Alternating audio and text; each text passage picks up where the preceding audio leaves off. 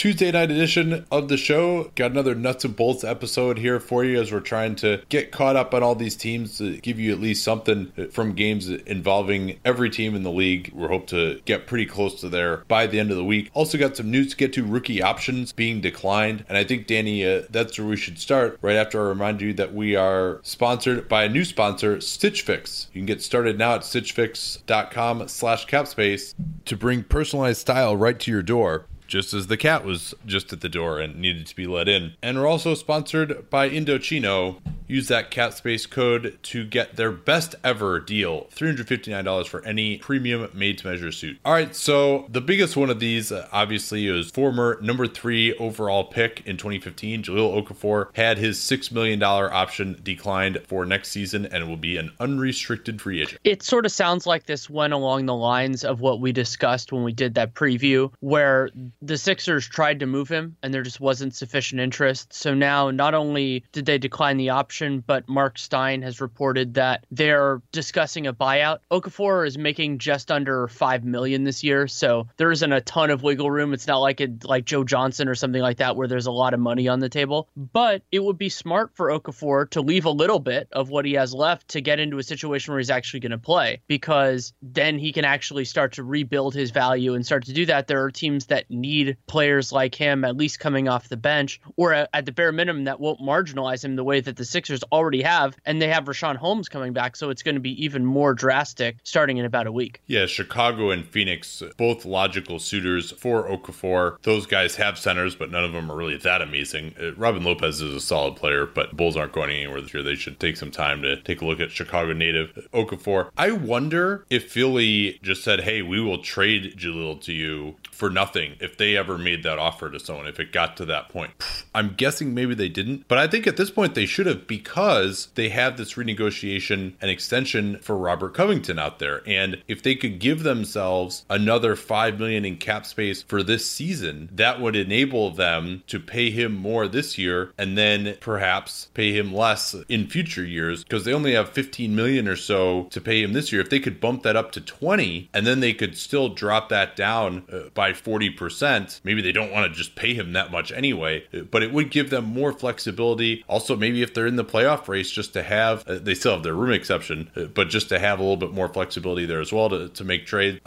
Maybe they feel like they can still get something for him, but after declining the rookie option, seems pretty unlikely. Everyone knows that he's not in the plans, and you mentioned the fact that he could seek a buyout. Mark Stein reported that. So I think that would be logical for all sides. Or if Philly can just find a way to trade him somewhere, but he certainly will just push for a buyout to go to exactly where he wants to go. But, Chicago or Phoenix wouldn't be bad in that regard. They're bad teams that won't care that he can't defend, and he'll have plenty of chances to score, especially on the Bulls. I mean, I think they're so offensively challenged that he would be able to put up some stats with them. Especially if they're going to consider honoring, the idea of trading Nikola Mirotic, then Lowry's probably going to start at the 4, and they'll need even more on their second unit than we were thinking. I also, when I was kind of compiling a thing for a piece I wrote on Real GM, was thinking about teams that I thought should have just traded for him. Like, for example, while you never know if Marc Gasol is going to stay healthy, just now that they've cleared the space, Memphis could certainly have traded, just as a actual theoretical trade, they could have traded Brandon Wright for him. And then Okafor has another year under contract. They're not really worried about the luxury tax next year. I would have rather had him locked in as a backup center than any of the other guys that they're trying out there. So things like that. It feels like there should have been a solution here, but there isn't. And now we just get to see where it goes. Yeah, I don't know. Memphis might actually be a little worried about tax next year. They have to re-sign James Ennis. That's true. In theory, Wright does come off the books, but Wright is helping them more than Okafor probably would at this point. But yeah, Okafor could be useful there. Even, and this sounds crazy because they have so many centers, but like Sacramento even could just use someone who could score a little bit potentially. Yeah, they didn't need anybody who could score tonight. Yeah. We'll get to that game. Brooklyn is another team that I've thought of, because basically I would rather take a flyer on him than Tyler Zeller. If that's really if you're going for that, then you can even marginalize Mozgov a little bit more. And I thought thought Brooklyn should have, because Brooklyn is another one of those teams that just doesn't have cap space for next year, really. So if they had gotten that team control for him, I think that would have been a good idea. Actually, no. Brooklyn has space. They'll have at least like 12 million or so. Assuming Lynn opts in. If he opts out, they could be as much as 20. Let's get to some of these other ones, though. I mean, I in Philly's position, though, I probably would have declined the option. Absolutely. I mean, and it's been quite a fall from grace for Okafor. I mean, he looked better this year. He's gotten into better shape. He really, I think, what's not discussed as much with him is just like, oh, he's such a bad draft pick. He doesn't fit, blah, blah. And all that's true. And certainly Joel Embiid's emergence has been something that has not been good for his career. But he had last year was completely ruined by injury. You know, I think, and that's something that has to be remembered in potentially evaluating what he is, although he hasn't looked good in his defensively, and he perhaps never will.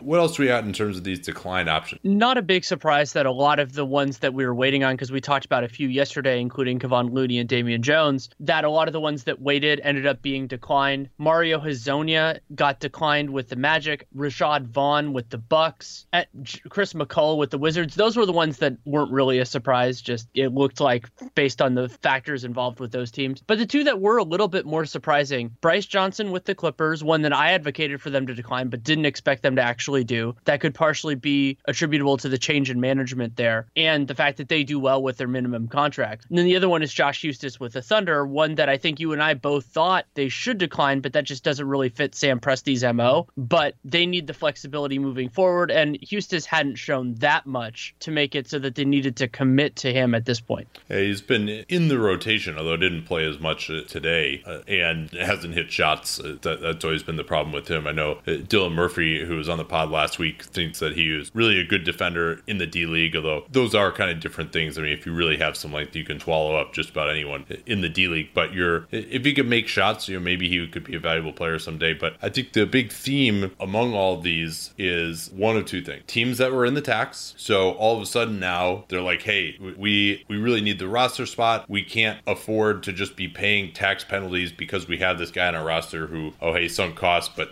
probably if we're being realistic, isn't going to contribute. And then other guys, both Okafor and Hezonja, who were just making so much money that there's just no way. Well, Cat's active here. Knocked a toothbrush off the bathroom counter. That better not be my Quip toothbrush, because I really like that thing.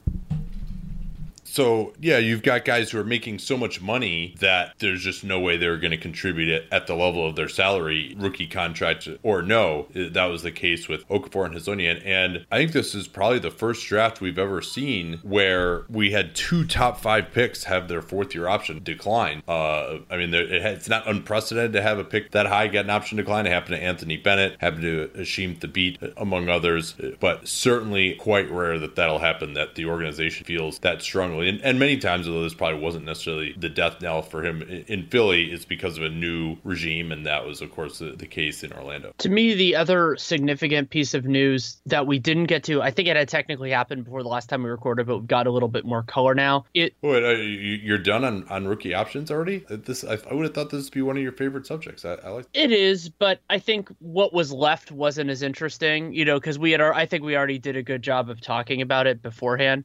So what about Rashad Vaughn? I mean, I guess that's another one where it's the tax. I mean, let me ask you this: are there any of these decisions that you disagree with? And if you do agree with all of them, which is the one that you are closest to disagreeing with? So of the ones that were today, I agreed with all of those. There were I disagreed with Portis. I disagreed with. Oh yeah, I'm talking about the ones that actually were declined. Yeah, you would have been more aggressive. I would have been more aggressive, and the closest call for me was probably Rashad Vaughn, because Vaughn has showed a little bit. The problem is specifically his situation. Also, he's young. I believe he's still 21. So there's still a lot of room for growth there. And, as he doesn't, as a wing, he doesn't have to do as much to be valuable, because there just aren't that many wings. And that's kind of a component of it. So yeah, that's really where I would go with it. But yeah, broadly speaking, I would have been a little bit more aggressive, primarily with the Bulls guys. And I am impressed, though. I think my biggest takeaway is that I didn't expect it to be as close as what I would have done, because usually teams, they're connected to these players. You wanted to decline Henry Ellinson's 3rd-year option. Like, after his okay, first can I clarify this a little bit? So I said, given the information that I had at the time, I would be that was in like, what was that, March of last year? I said that's when that's the way I would be going. It's hilarious that basically every time I've watched the Pistons during this regular season, he has played badly. That was my opinion at the time. I would not have actually declined it once I saw Summer League and everything else like that. So it's funny. I still get shit from Pistons fans about that, but it seems like it was partially a miscommunication on my part and partially just, Pistons fans going over the board, which they do. That's nothing wrong with that. It's being fan. But yeah, I think that teams generally are attached to their guys. Presti declining the option on Hustis, because remember, there's the whole complicated thing with Hustis where they picked him partially because he was willing to play in the D League for a year and basically forego his rookie scale contract. And that first of all, to me, was a tactical mistake, because they could have just taken a European guy and done basically the same thing. Nikola Jokic was the best European guy still on the board. That would have been awesome for them. But you have all of those connections still, same front office. I didn't expect it to happen, but I'm encouraged because that's the brave new world of being a big spender like they look like they are, at least this year, probably next year too. Yeah, and you also, when you have the equity of being a good team, it's easy to do that, just saying, hey, this guy's not going to get minutes.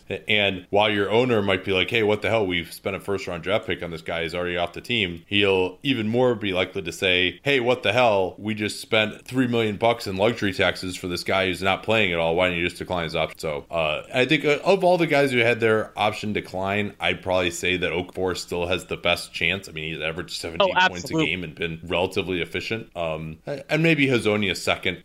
Hustis, in terms of the decision, Hustis is probably the one that I would be closest on, just because he still has some talent. He's kind of in the rotation. But again, as we talked about yesterday with a lot of these guys, Looney being another one, very unlikely that any team is going to dig into cap space or an exception to sign one of these guys for above the minimum. So if they really are that good, they could always probably come with the best offer, even though they're limited to paying them what their fourth year option would have been. Yeah, and that's especially relevant for me with Hazonia, because Hazonia, that's a higher number. It would be for Okafor if he was in a different situation or if he gets traded.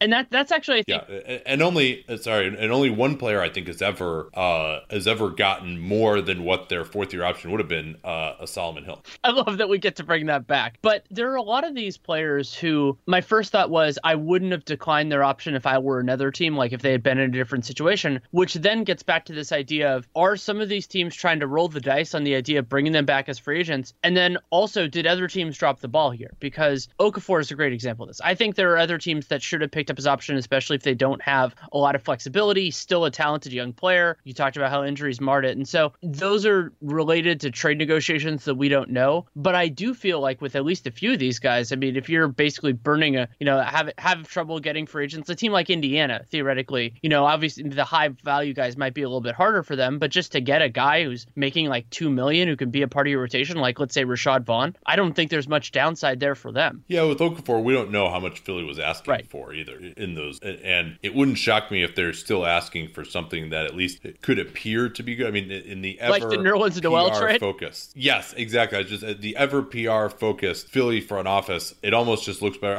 We just let him leave as a free agent, blah blah, and people kind of forget about the rookie option thing. That's not something that fans understand as much as, whoa, you just traded Jahlil Okafor for a top 55 protected second rounder, that looks really bad too. So you don't know how much the politics of it had to do, but knowing that front office, it wouldn't shock me if it at least part of the evaluation. Let's do a quick read here. I feel we've got now discussed it sufficiently. Do a quick read here, and then we'll get on to some other news and of course tonight's games. Stitch Fix is a news service that we're talking about here on the program. If you're like a lot of guys, you could probably think of a million things you'd rather be doing than shopping for clothes. I really dislike it, but some of these other delivery services just weren't personalized enough for me. And Stitch Fix has been around forever. They have a huge valuation as a company, mostly working with women. Now they're branching out into men's fashion. The way it works is you get 5 items delivered right to your door after you fill out a style profile and after you actually have like a real person try to help you out and give you style that fits what you need. You can actually correspond with this real person if you want to. Send them messages. They will respond as well. And so my process with them, they sent me a few things. They sent me these great pair of Toms, which I loved right away. I sent back the other 4 because they didn't really fit me that well. As you know, I'm kind of a oddly shaped guy, but I was able to work with my stylist to get it in this next batch now,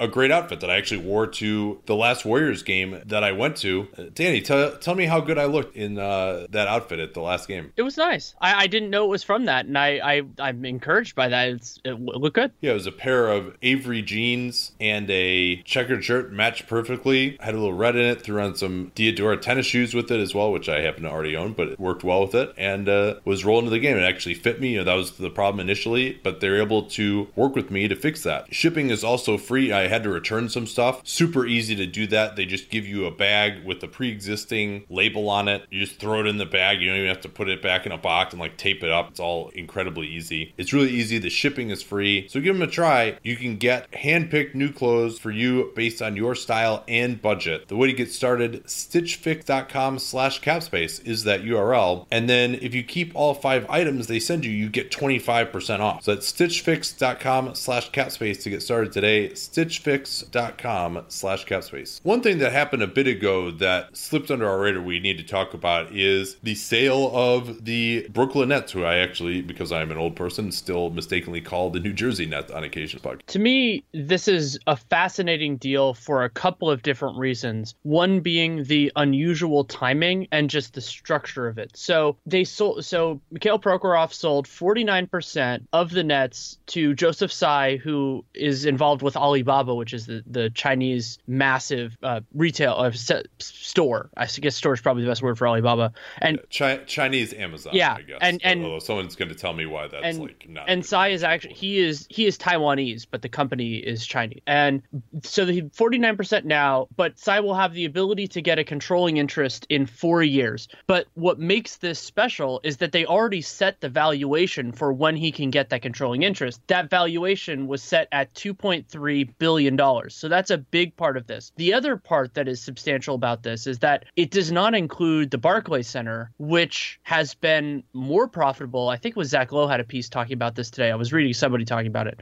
And Bontemps. And so that's not included at all. So this is pretty huge for Prokhorov because he gets out of the Nets partially and possibly close to fully, though he will maintain a minority interest if Tsai ends up getting the controlling interest in 4 years. But he retains the Barclays Center, which can do a lot of other things, concerts and events and everything like that. And we'll see where it goes from here. The NBA is very happy to have owners from a wide variety of backgrounds and even countries now. Vivek has the connections with India as well. So it's good for the league in that way. And it's also really good for any other team that's considering selling because this is another strong valuation solely for the team. Yeah. Now the $2.3 billion valuation, that's not really they're selling for $2.3 billion now. They're essentially selling for $2.3 billion 4 years from now. So you take that and discount it down to whatever you'd expect them to appreciate at. Still a very, very nice valuation considering the Rockets just went for 2.2 and they're actually profitable and they're good right now. The Nets, of course, are not. Pretty remarkable. Bobby Marks, who of course was part of the Nets organization at the time, noted that Prokhorov essentially just took on like $200 million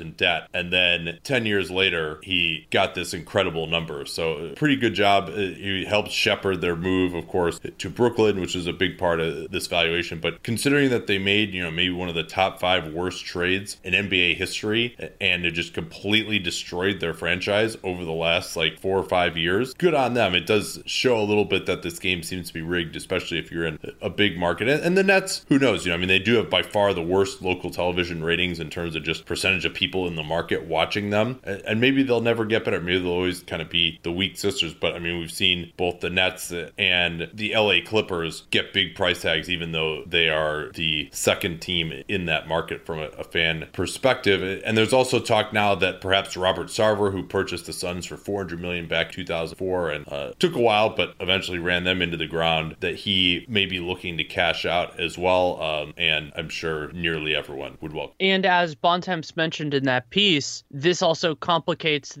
another weird sale with the issue with Robert Pera and now I'm trying to remember the other guy's name, Kaplan in Memphis, where basically one side is going to buy out the other, but they're going to figure out who that is. But this is another high valuation in terms of the Grizzlies, and then also the future of that. Are they wedded, and how wedded are they to Memphis? I believe there's a strong lease on the FedEx Forum, but there are still there are complications. I always kind of feel like if there's a will, there's a way with let's say the lingering nature of Seattle out there. Well, and the interesting part of this too is essentially that the minority owners can set a valuation at which either Robert Pera must buy them out or Pera Para may elect to be bought out himself. So if they want to buy the team, their option is basically, well, do I want to set it high enough that Para is going to say no, but not so high that you're costing yourself a bunch of money. So that'll be really, really interesting there. Let's get to some of the other news here around the league. Josh Smith is back in the NBA. He signed with the Pelicans for basically the injury exemption that they have now, so that's a non-guaranteed contract. He did play a little bit in their game on Monday. It was nice to see him out there. Actually had a couple nice passes, which has always been an underrated part of his game. Not the biggest need for the Pelicans, another four, I think, at this point, but at the same point, he is talented still. Yeah, I'm not too excited about that one, quite frankly. What happened with that fight that we had over the weekend with the Wizards and the Warriors? Carrick Felix and Markieff Morris, who's still injured, were both suspended for a game for leaving the bench, like CJ McCollum earlier. That was actually in the preseason, and then for the first game of the year when they demolished the Suns. But Beal and Green, who were involved in the kerfuffle originally, neither of them got suspended. They were both ejected. And Kelly Oubre, who it certainly looked like at least attempted to throw punches, all of them got fined and not suspended. Oubre was the only one that surprised me just because he was more of an escalator than anything else, even though nobody else really escalated. But they all got fined, and Oubre got the lowest fine of those guys. And then a bunch of, as usual, for October basketball, injury news. You could go in a couple different directions in terms of which one is the most important, but I want to start with Mike Conley because this is the one that's concerning because it's a sore left Achilles, and we've seen this before with Mike Conley, not knowing that it's as serious as it was before, but when you see Mike Conley and left Achilles, I got a little queasy. Yeah, he missed, remember, the bulk of the second half in 2016 with that sore left Achilles and then got that big contract. But Achilles are these things that if you have a tear, doesn't heal really, unless you fully tear it and then you get surgery, right? You can't really do surgery on like a partial Achilles tear. And so we were very concerned that he might not quite be the same. He was able to come back and have a wonderful year last year. He's been great so far this year, but that's something to monitor if he's questionable. And then Marcus Gasol also questionable with an ankle sprain. You have to imagine that they are perhaps likely to just sit both of those guys. They've done that before, just punt, and they certainly are punting real hard when both those guys sit. The Kings are already really in this mode of like resting guys. George Hill, Zach Randolph, Garrett Temple.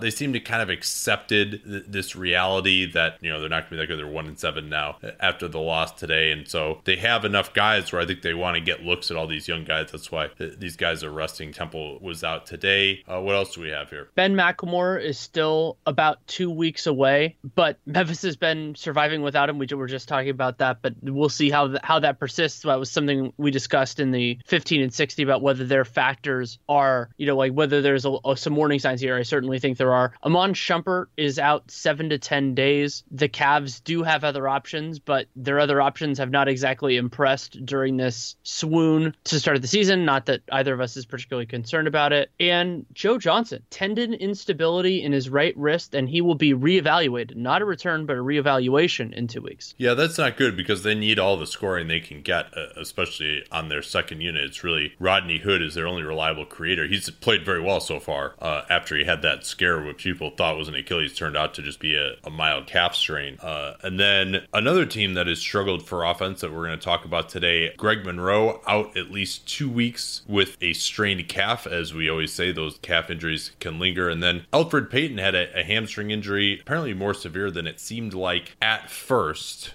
And he's now been out for about 2 weeks and still not practicing yet. So you have to imagine at the minimum, it's going to be a few more days for him. And then Ibaka and Jonas Valanciunas had missed time with Toronto. They are both probable to play Wednesday in Denver as Toronto is wrapping up their road trip. All right, let's get to some NBA basketball, barely in the case of the Sacramento Kings in this one. So this was the first game of the day, so it was the only one on in its time slot, which is always a good chance to really watch a game intently because you know that you're not varying your attention. That was not necessarily the greatest thing for the Sacramento Kings because the Kings looked absolutely dreadful, not only in the first quarter, but in the entire first half. They scored 13 points in the first quarter, 17 in the second, and just couldn't generate any reliable offense, good looks, bad, they just couldn't really do it, and they couldn't even hit the ones they got. Yeah, and the Pacers were switching a lot of stuff, and just the Kings could not get anything going whatsoever. I mean, among their starters, Zach Randolph led with 12 points. Nobody else had more than 8. George Hill, just in his return to Indiana, I mean, he's been back a couple times now, but he looked really, really bad. He had 2 turnovers in a row. One where he just dribbled along the baseline and just lost it out of bounds for no reason. Another time when he just fell down at half court, and then they gave up a layup on the other end from Darren Collison, who, by the way, might have been better. This might be better than George Hill right now and is making, 1/5 of what Hill is making in guaranteed money, something like that. No, 1/4 of what Hill is making in guaranteed money. And Collison missed the layup. 3 Kings were around it, and Thad Young just went and tipped it in around those 3 Kings.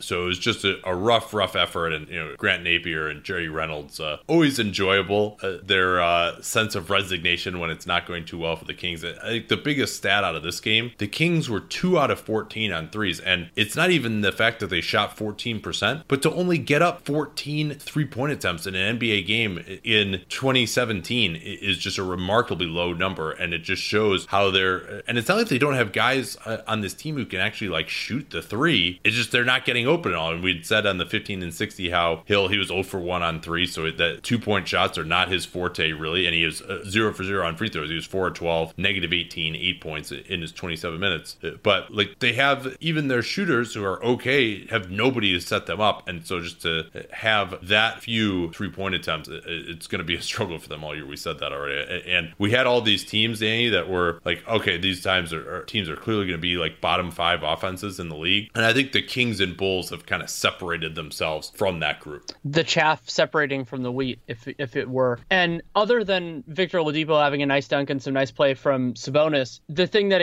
entertained me the most in this game was the Bogdanoviches guarding each other and just absolutely, that was basically the only offense that for a little while that Sacramento had, was Bogdanovich and Bojan trading buckets. Yeah, there was a stretch in the second quarter where each of them scored. I think there were 5 possessions in a row where one of them scored. So it wasn't that huge other than that. Sabonis just continues to be fantastic for them. 25 minutes, but he had 12 points, 16 boards starting at center. I mean, that's the big thing for him offensively, is that to be effective at center, and even 5 assists as well. He has worked extremely well in the DHO game, getting guys going back door. That was that nice Oladipo dunk you mentioned. Buddy Hield really got lit up in this one, and he's struggled from the field as well. I think his start to the season has to be very disappointing for Sacramento fans when he actually played a lot better than we thought he was going to there down the end of last year. But I think for some of these bad teams especially, there is a difference between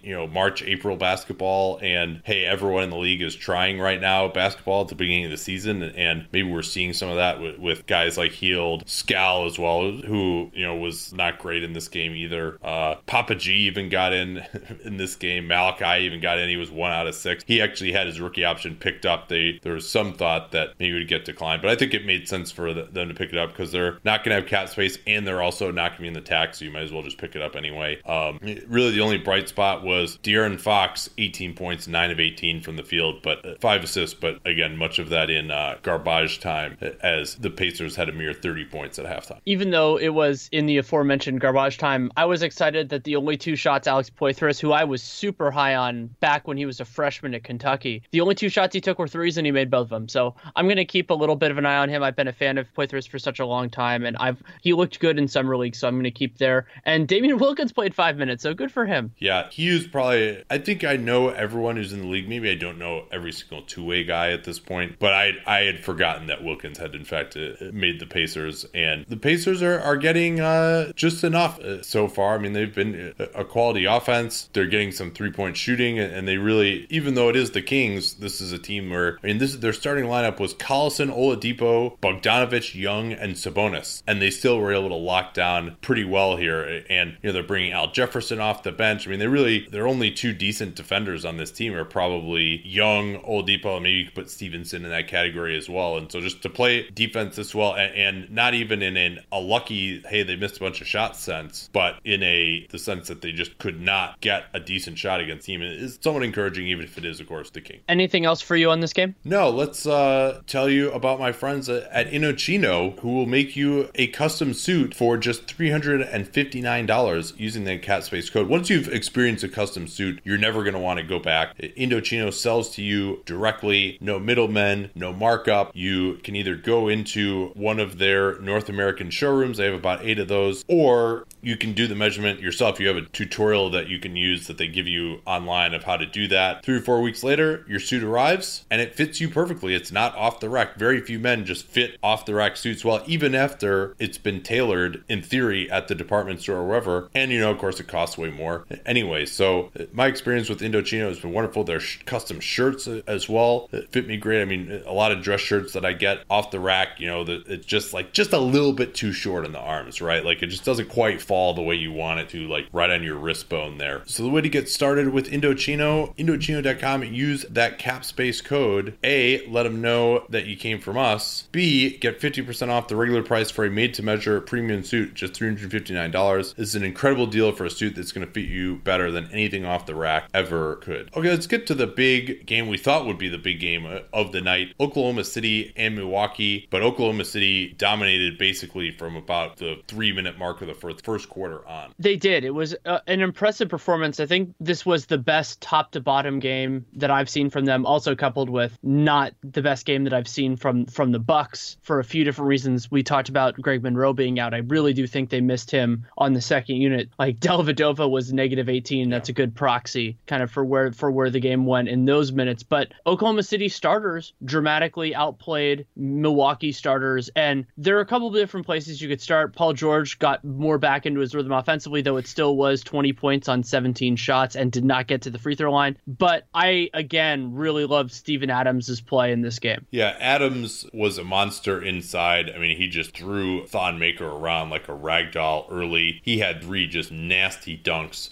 in the first quarter as the Thunder surged out to a 31-23 lead. Was doing a great job just of setting screens. 14 points, 11 rebounds in 27 minutes for him, plus 13. And the Bucks, especially with Monroe out, just do not have anyone else with any kind of physicality to handle him. Especially Thon Maker can kind of spread him out a little bit, but John Henson, as a guy who's not really a shooter, was powerless to deal with him. Russell Westbrook played a very controlled game, 12 points, 10 rebounds, 9 assists. Raymond Felton came off the bench for 9 points and 6 assists as well in 19 minutes. He was plus 10. He's playing very well. He's shooting over 50% on 3-pointers, was further 2 of 3 from downtown in this one. So really, they got a lot of great play. The other thing I saw, although he cooled off a little bit later, Carmelo has been much more active taking the ball to the basket than he had been as a Knick. I think that looked really good. He even beat Giannis one time, although he did push off pretty badly with his forearm, but he was able to. He likes to go left a lot, but he's either driving and kicking on that second unit, not settling for that jump shot. I think he's got more energy because he doesn't have to dominate the ball throughout the game.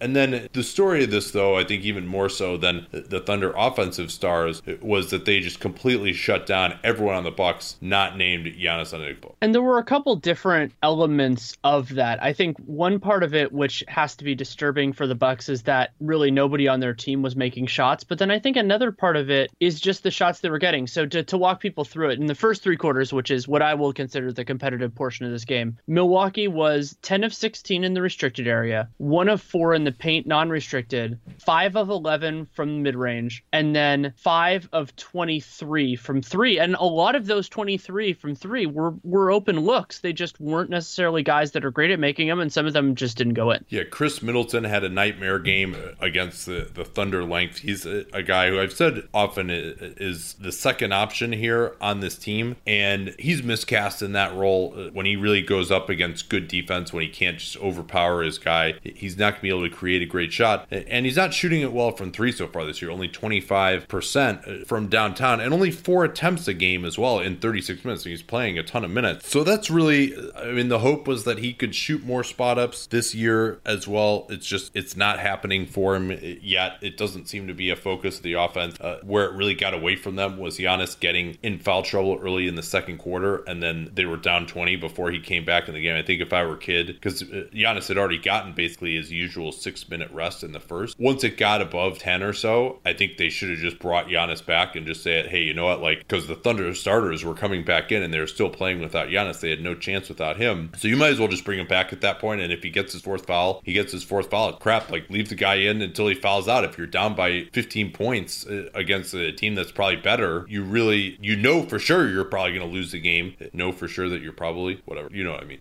If you don't bring him back in, and you see the way things are trending, at least there's a possibility he doesn't get more fouls if you throw him back in there. Yeah, I agree with that. And something we talked about, I think it was over the weekend or something like that, was the idea of whether Jason Kidd is the right coach for this team. And I think that there are elements of his defensive scheme that are certainly intriguing with their length. And I think that you can maximize it. Think even back to the year when they were so surprising a couple years ago. But to me, their offense doesn't reliably generate enough good looks for the right guys. And there just isn't enough going on. There are a lot of times where it just kind of seems like there's stillness in it, and not stillness is a virtue where guys are just in the right places. And it just might be that that's what Kidd wants to do. And it's true that they don't have great creators outside of Giannis. Brogdon has had some moments, but they don't really have that dynamism like the Thunder do. I mean, very few teams have the guys that they do. But I was sitting there watching this going like, really, is that all they can do here? And while the Thunder are talented defensively, they're not suffocating, stifling at this point. Yeah, although their switching really caused great difficulty for the Bucks with Giannis out of the game in particular. And Giannis, of course, was fantastic with 28 points in 28 minutes. And at one point, all the other Bucks were 13 out of 41 aside from Giannis. A few other notes on this one. The Bucks started 1 of 11-3. That didn't help much. With Giannis out, they went to DJ Wilson. He didn't really have much idea what was going on. Defensively, he miscommunicated on a pick and pop with Patrick Patterson, who actually made both of his threes today. Then he also helped off of Patterson to give him one of those threes, and then the pick and pop, he just never stepped out on Russell Westbrook, and Westbrook got right to the basket for an and one. And by the time Giannis had gotten back in, it was 50-28. The game was basically over. One possession that just encapsulated how hopeless it was for the Bucks is they were running like a Dellavedova Henson pick and roll, and the Dellavedova, because he's not a great ball handler, got pushed towards the sideline, where most teams will just trap you if you're trying to run a pick and roll right on the sideline near the hash mark. That's exactly what happened, and Delly just like stepped out of bounds. There's really just nothing good is going to come out of a Dellavedova Henson pick and roll, especially because that's so switchable. OKC, as soon as Alex Abrinas came in, they really started rolling offensively. Just the very first play, Steven Adams got an alley-oop because Abrinas was on the backside of the pick and roll and the help didn't come. That had been Robertson. And Robertson was pretty good defensively in this one, but struggles, of course, offensively. But then Abrinas, you saw guys still going right at him, like Tony Snell, who's never exactly been the greatest one-on-one player, like went right through Abrinas for a layup at one point in transition. And Snell is probably among the worst finishers as a two guard in the league. Were you watching when Abrinas sort of tried to dunk on John Henson? I mean, sort of tried. He would have got it. He just slipped out of his hand. It was nice. I mean, Henson tried to close him down in the corner, and Abrinas just blew past him to the baseline and almost dunked on him, like right on his head too. So he came around for the reverse on the other side, and Henson's head was like right under the basket, but he just wasn't able to complete it. Abrinas, as Fred Katz talked about when we did our Thunder preview, certainly does not lack for confidence in his athleticism. He doesn't, and I think you mentioned this in the early part of this, and we did this a little bit in the 1560. Having Raymond Felton has been a really beneficial element for them. Of course, also having Melo play a lot with them on the bench. They just have so much more stability now in the non-Westbrook minutes, and they needed that. We knew they needed it last year, but it has confirmed it so far this year. Last thing on the Bucks, too, you mentioned they play this frenetic trapping style. I think that when you have a guy on the other team that you just don't need to guard, like Robertson, that style is less effective because you're trapping so much that you can't just be like, oh, we're going to not guard this guy. I mean, you could say, hey, we're going to double off of him and stuff like that, but if you're really flying around, it gives him more of a chance to get into the lane when the lane is open instead of just forcing the offense to be a little bit more stagnant and go through the help that's already in position instead of making his guy have to rotate all over the place and make it harder. And Robertson was able to get a few plays there, and really more it was an issue of just not being able to help off him well enough. All right, let's do Phoenix and Brooklyn. A very entertaining game between these two squads that saw quite a bit of yo-yoing. Brooklyn has been fun to watch this year, and I'm thinking they're more the fun to watch not because they're going to win a lot of these games, but just because they play so little defense that you get to see some of the high-end offensive performances. Mike James was, so actually that's the way that I want to talk about this. D'Angelo Russell scored 33 points, had 6 rebounds, had 4 assists, and only turned the ball over once, but was still meaningfully outplayed by Mike James. Yeah, he was, and Russell really struggled defensively, I thought. Although I didn't think that the big Suns run at the end of the game when he came back in was necessarily his fault as much. But Mike James, 24 points, 17 shooting possessions. possessions, 3 of 4 on threes. I mean, he's athletic. He had 4 steals. He shoots the 3-ball, 3 of 4 on 3-pointers. And he's not a natural point guard passer type, but he did throw a few nice passes, led the team with 5 assists in just 29 minutes here. And their starting lineup, I thought, was pretty good overall. I mean, don't look now, the Suns have actually won 3 out of 4. They beat the Kings and Jazz at home, had a competitive loss to the Blazers on the road, and then now have won on the road against the Nets. We'll see that they play the Wizards, who are back at home now in their next game. But it's pretty impressive. I never would have thought that Jay Triano would be able to get this turned around, and they do seem to be playing a little bit harder. What else stood out to you here about this one? I'd like to see TJ Warren get a little bit more touches, but also he had some nice plays where he just really fought to get offensive rebounds and to get to the line. He was 6 of 7 from the free throw line, also got 4 offensive rebounds, 11 total. I thought he looked good. And Dragan Bender had a better game. It was a reminder that, he was one of the youngest rookies in the entire league last year, and he's moving his feet better to me. He looks more comfortable offensively. It's not saying he's going to be a world beater, at least in the near term, but more encouraging signs from the young big man. It was interesting to see him close the game at power forward in lieu of Marquise Chris. Bender plus 20 in this one, was in there in that decisive run, which we'll get to. And the other options there really would be either Chris or Josh Jackson. And Josh Jackson had a huge struggle, but Bender did well, 2 of 4 on threes, had some versatility, 3 assists as well. He had one beautiful backdoor to Devin Booker for a foul as well. So this was one of those good Bender games that makes you think that there could be some hope. And maybe remember just how young he is. He hasn't even turned 20 yet at this point. It doesn't turn 20 until November. That maybe under Jay Triano, he'll get more of a shot. And, certainly Marquise Chris was Watson's favorite, but that's now Watson is no longer with the organization, of course. Josh Jackson had one of the worst third quarters that you'll see and was quite involved in what was a 17-0 Nets run. The Suns starters pushed it out to 83-65, and then before you look up, with Spencer Dinwiddie killing it for the Nets in particular, it was 83-82, and the Nets actually took I think a 3-point lead before the Suns were able to come back and end up winning it relatively comfortably. Actually, no, I'm sorry, the Nets led by 7 at one point in the fourth quarter. But Josh Jackson's third quarter, he took 4, because we talked in the 15 and 60 about how his 2-point shooting was really terrible, right? He'd been shooting okay from 3, but just horrendously from 2. And watching him closely in this game, you could see why, because he took 4 horrendous contested shots, 3 floaters and 1 jumper. None of them even hit the rim. 1 hit the top kind of side of the backboard from the baseline, 2 just went way over the rim and slammed in the backboard, and 1 was an air ball. And then he had a charge right after that as well. It was really just a horrendous game for him. He took 14 shots in 23 minutes. He definitely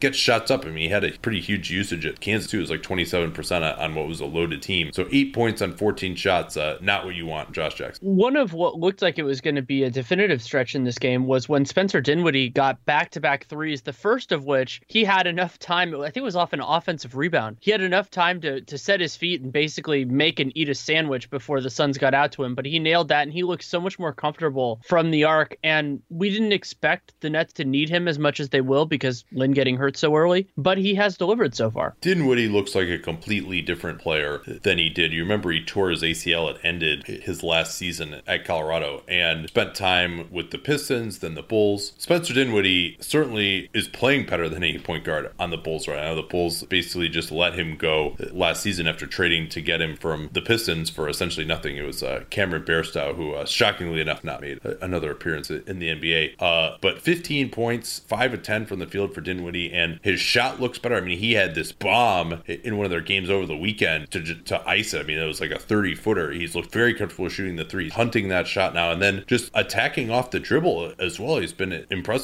Josh Jackson didn't play well tonight, but he's a solid defender, and just in the half court, Dinwiddie just hesitation dribble, didn't even do a move, just blew past him for a layup at speed, just showing a lot more explosiveness. Because I wondered, seeing him at the D-League Showcase years ago of like, okay, what is this guy? He's 6'5", he can handle the ball, but like he doesn't really have the juice to attack off the dribble, and he's not shooting it that well, and he really just seems to have gotten much more athletic now on the Nets, or more confident or whatever, or maybe just the improved shot is helping as well. But he wasn't able to go by guys in the D-League 2-3 years ago, and now he's doing it to NBA guys. At least on the Suns. But yeah, he is doing it overall. And they've been much better. Oh yeah, this would be something to watch. They've been much better with him on the floor than Russell, although Russell, his offensive performance certainly has been encouraged so far. It has been. Something else I wanted to mention, because we already talked a little bit about Mike James, is that we're seeing more of a kind of a throwback idea where guys are getting trapped and they're realizing the best option is to throw the ball off the backboard to themselves. And I absolutely love it. LeBron did it in the finals last year. Aaron Gordon has done that. I'm trying to remember. Somebody tried to do that against the Magic and Aaron Gordon read it already. And blocked it? Yeah. I can't remember who that was, but he got someone really bad with that. Was that on the Pelicans? I think that was the game it was. But anyway, like it's a great thing to do when you get stuck because it doesn't rely on anybody else. And defense, I've talked about this before. Defense is a lot of times about reactions, and offense, you can have a better idea of your own intentions than the defense does. So play like that until guys do it enough where guys are going to think about it. You have the advantage of knowing where it's going and being able to react to it, so you can create a better look for yourself than otherwise. Another guy I want to talk about before we discuss this closing run for the Suns was TJ Warren. He got his first field goal, I think, just right at the beginning of the third quarter. Finished with 20 points, 7 of 12 from the field in 25 minutes. And we got asked on our mailbag of who we thought some of the great cutters were. And I should have mentioned Warren, actually. He definitely is always looking for chances to cut because he loves to get in and finish. And then the Nets actually closed this game with Rondae Hollis-Jefferson, of all people, at center. Jared Allen was out. Quincy Acey was out. Trevor Booker, didn't play that well in this one. And the Suns don't have a center that you're that scared of. So they figured, hey, we'll start Rondae and Damari Carroll. And the Suns really made them pay in the offensive glass. And Warren was one of those guys. And I think as the league gets smaller, wing players who now are playing at the 4 or even the 3, who can crash in and be athletic, play with force, and get on the offensive glass, especially late in games, there are chances for them to do that. And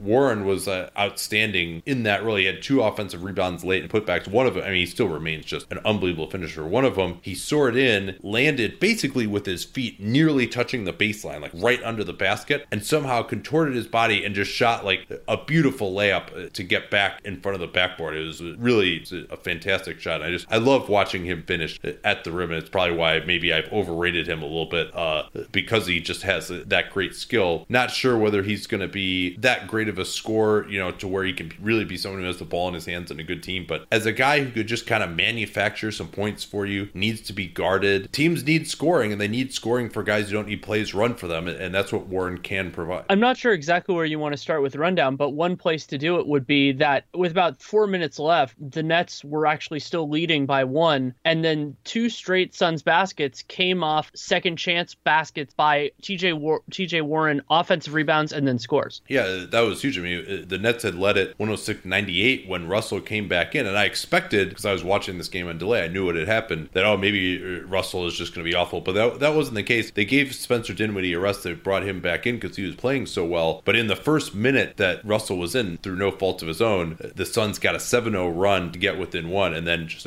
continue to kill it. Mike James had that pass to himself off the backboard, did not dunk it, by the way, but got a nice layup. He was pushing it in transition, hit some mid-range jump shots. He's definitely a player. Devin Booker also, despite some horrendous defense earlier in the game, did well offensively. He was 12 of 22 for 32 points. And also they actually finally got something out of Tyson Chandler in this game. He closed in that front court with Bender. That matchup was very interesting with them going with 2 7-footers in the front court against Hollis Jefferson and Carroll. And in this one, at least, the size ended up winning out. Although Hollis Jefferson, though he scored well in this game, you can kind of just guard him with a center because he's not going to space the floor and force you to close out. No, he's not. And Chandler, one of the big plays he had late was that D'Angelo Russell went in for a layup and Chandler blocked him. And if Russell makes that layup, then it's a 1-point game. Russell has been real interesting in how he's scoring. I mean, he's getting up a lot of threes for sure. It's not, he's hitting 3-4% of them so far. He actually got to the foul line for 11 attempts in this one, but a lot of them were kind of the hardened play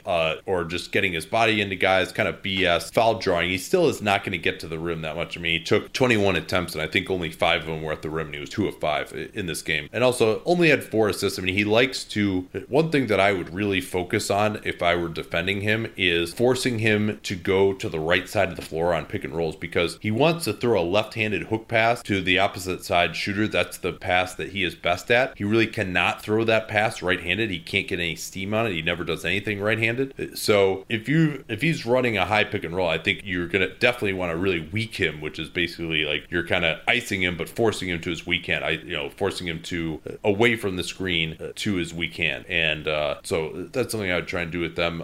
Eddie Johnson, by the way, was in fine form in this game. At one point, as the Nets were making a run, that 17-0 run, he said, Alex Len is the veteran out there. He's really got to show some leadership.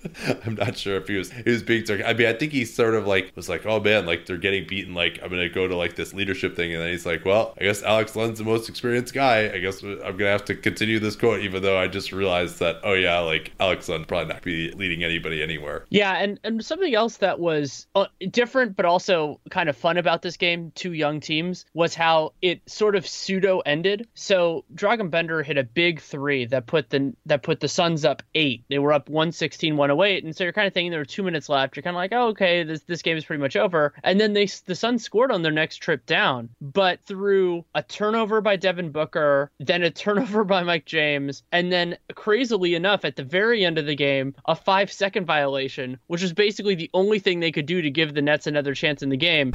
They let the Nets have a little bit of a sliver, but then the Nets couldn't use that sliver to win. Yeah, it ended up 122-114 as they hit some free throws late. I will leave you for the end of this episode with another Eddie Johnson quote as Tyler Zeller uncorked a left corner 3. Wow, anybody can shoot a 3 these days. Come back soon, Jared Allen. All right, so Danny is getting this book signing tomorrow. If you're in the Bay Area, East Bay Booksellers in Oakland tomorrow at 7. Is that okay? And going to be in conversation with Marcus Thompson, so that's going to be fun. We're going to talk some Warriors history, and of course, I'm going to sign some books, which will be a lot of fun. And also, an excerpt of the book will be out tomorrow at The Athletic. There also might be something else to keep an eye out for. Keep an eye on my Twitter feed, but I'm embargoed from talking about that, so I'm not going to talk about that.